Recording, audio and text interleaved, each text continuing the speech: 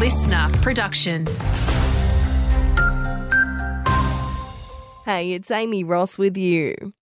More than 227,000 social homes need to be built in order to meet the shortfall in regional Australia.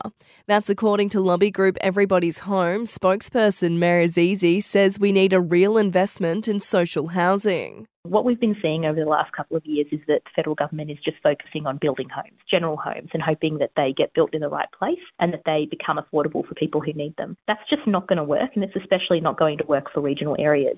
Her comments come ahead of the National Regional Housing Summit in Canberra today. Stephen Haywood has been remembered as a true gentleman as tributes flow in for the Wentworth councillor. The citrus nurseryman had been on leave from council for several months while battling illness. The Shire is expected to go to the next election without replacing him. And the Bendigo Chinese Association is celebrating the Lunar New Year this weekend by welcoming everybody to a free family-friendly event outside the Golden Dragon Museum. President Doug Lagoon says there'll be a special guest at the event. To celebrate the Lunar New Year of the Dragon, we think it's really appropriate to bring out for the public's enjoyment Sun Lung, the Imperial Dragon who retired in 2019 when our new dragon Dai Gum Lung came to the city.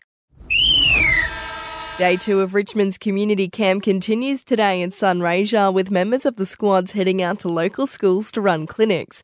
Midfielder Thomas Dow says it's awesome to be close to home. The weather's turned it on, but yeah, it's nice to get out to this side of Victoria. I'm from this way, so it's nice to get down here. Meantime, Bendigo will be hosting the Melbourne Vixens netball team at the weekend. Captain Kate Maloney says they're keen for the open training sessions and the community clinic.